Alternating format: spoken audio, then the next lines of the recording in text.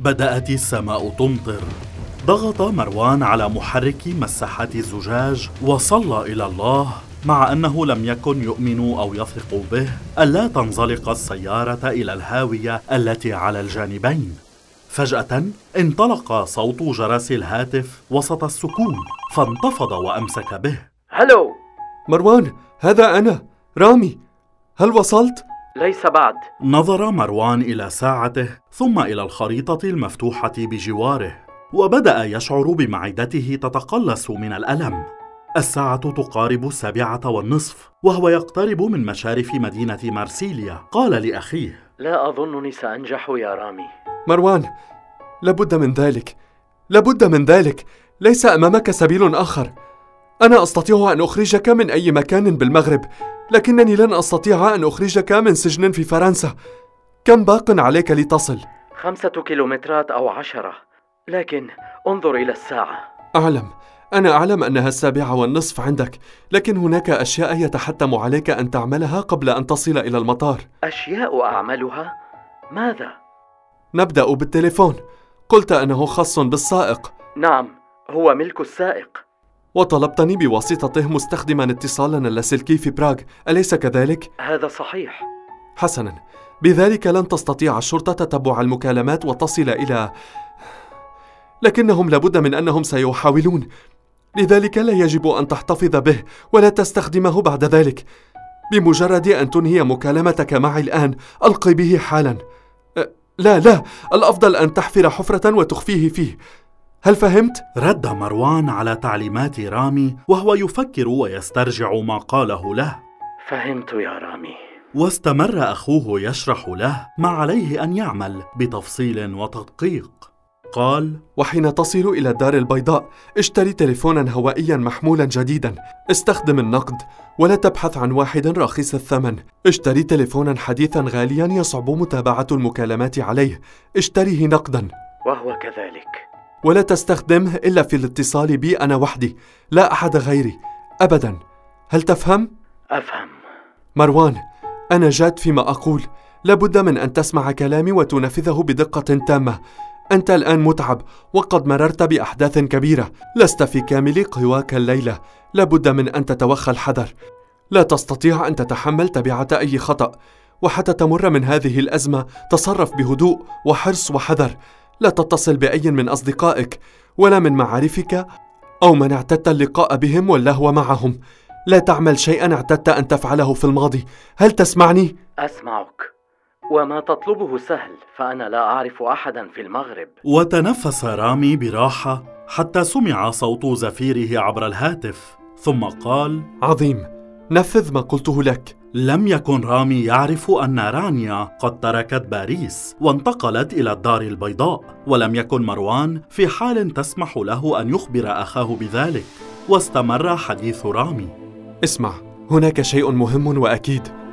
ظنك في كلوديت رمزي من جهة خطتها للاستيلاء على أموال زوجها يبدو أنها صحيحة. هي تقيم الآن في ساو باولو وتقوم بإجراء تحويلات برقية للأموال، ما يجعل احتمال أنها وراء ذلك كله كبيرا. وهذه أخبار جيدة، فنحن نعلم الكثير عنها الآن. صمت مروان يفكر فيما قاله أخوه، ثم سأل: وما هي الأخبار السيئة؟ كان المطر ينهمر بشدة وبلا توقف في مارسيليا، وألم الجرح في كتفه يزداد ويتضاعف مع كل دقيقة تمر. أجابه رامي: الأخبار السيئة هي أنهم يعرفون عنك أيضا، أنك تعرف وأنك قد كشفت مؤامرتهم وتتابع اللعبة وراءهم. لا أفهم كيف وصلوا إلى معرفة ذلك، فأنا الوحيد الذي يملك هذه المعلومات. طبعا هناك مصادر الموثوق بها في زيورخ وساو باولو. لعل أحدهم عميل مزدوج خدعك. لا أظن، فأنا أتعامل معهم منذ 15 عاما على الأقل. إذن فالتليفون الذي تحدث فيه رفيق رمزي معك كان مراقبا من خلال جهاز تنصت. الذي في مونت كارلو؟ لا، الذي في باريس. فكر مروان قليلا ثم سأل: ومن الذي وضع الجهاز لمعرفة اتصالات رفيق رمزي؟ شركة الحراسة الفرنسية؟ أو الشرطة، الأمن؟ ألم يقل لك أنه يشك في أن هناك من يتجسس عليه ويتابع تصرفاته من البوليس؟ عندك حق.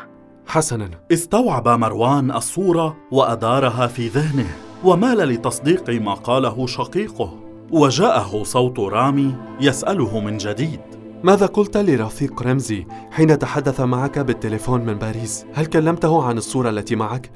هل ذكرت له ساو باولو؟ رد عليه مروان بسرعة قائلاً: لا، لم نتكلم في ذلك حينئذ. كل ما قلته له إن لدي أخباراً مهمة وعاجلة، وإنني أحتاج أن أراه بسرعة في أي مكان بعيداً عن باريس. وهل اقترحت أن تراه في مونت كارلو؟ لا، هو الذي اقترح مونت كارلو. وبالطبع أعطاك كل تفاصيل المكان والوقت الذي ستلتقيان فيه. هذا صحيح. هكذا عرفوا كل شيء. التليفون كان تحت المراقبة من خلال جهاز التنصت. فكر مروان فيما قاله شقيقه ووجده منطقيا ومقنعا ليعرف مطاردوه مكان ووقت اللقاء مع رفيق رمزي، ثم بادر إلى القول: لكن الذين استمعوا إلى المكالمة لم يعرفوا ما كنت أملك من أخبار ومعلومات. كل ما سمعوه أن لدي شيئا مهما خطيرا. صحيح أنه مهما كان ما لدي فهو لم يكن في صالحهم، وهذا ما جعل كلوديت وشركائها يقلقون ويتوجسون ويفكرون في إنهاء العملية جميعها فجأة. ألا تظن أن ذلك ما حدث؟ تماما، وهذا جعلهم يسعون لا أن يتخلصوا من رفيق رمزي فقط، بل منك أنت أيضا معه. وهذا يبرر ما حدث بعد ذلك من اعتداءات في مونت كارلو، بعد أن عرفوا أنني ما زلت على قيد الحياة، وما يحدث الآن بعد فشلهم في قتلي هناك. جاء صوت رامي متفقا مع مروان وأضاف: معنى ذلك أنهم يشعرون بالخوف منك، وأنهم لن يستريحوا إلا بعد القضاء عليك تماما وقتلك. هذا صحيح، فعلينا أن نعثر عليهم نحن قبل أن يصلوا إلينا. وكيف سنعثر عليهم؟ قال مروان: أولا، نرسل مجموعة من رجالنا إلى ساو باولو في أول طائرة مسافرة إلى هناك. لا بد من أن نجد كلوديت رمزي قبل أن تهرب، وبمجرد أن نجدها ستقودنا إلى الباقين. هذا صحيح، أنا معك في كل ما قلت. ثانيا، نبحث عن من يجري التحقيقات في مونت كارلو ونتأكد منه، وهل هو أمين ويتجه في بحثه إلى هذا الاتجاه، أم هو شخص لا يمكن الوثوق به؟ فهمت. وماذا أيضا؟ سأل مروان أخاه: هل لديك معارف أو اتصالات في باريس؟ عندي صديق يشغل مركزا كبيرا في المباحث الجنائية الفرنسية. التقيت به عندما كلفتني بأن أفتح فرع الشركة في باريس قبل أن تذهب أنت وتستقر هناك. موقع مرموق ومهم، ونفوذ يعتد به، واتصالات واسعة، ومعارف في كل هيئات الحكومة. وفوق ذلك كله فهو مدين لي بمعروف كبير صنعته معه. قال مروان في حماس: عظيم، ابحث عما إذا كان قد سمع شيئا عما نحن فيه.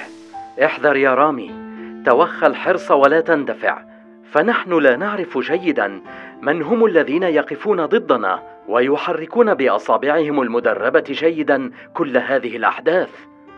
لا تقلق، صديقي هذا ذكي وكتوم وحذر، ويمكن الوثوق به. لا بد من أن يكون كذلك. استمر انهمار المطر وزادت شدته، وانخفضت حرارة الجو بشكل ملحوظ وبسرعة، لكن مروان رأى على الطريق علامة تشير إلى المنفذ الذي يؤدي إلى المطار، ولم يكن بعيدا. الأفضل أن أذهب الآن يا رامي، اقتربت من المطار. حسنا، حافظ على نفسك ولا تجازف. كلمني خلال الأيام الثلاثة القادمة. وهو كذلك، خلال 3 أيام. وقبل أن ينهي المكالمة نادى: رامي. نعم مروان. شكرا لك. تشكرني؟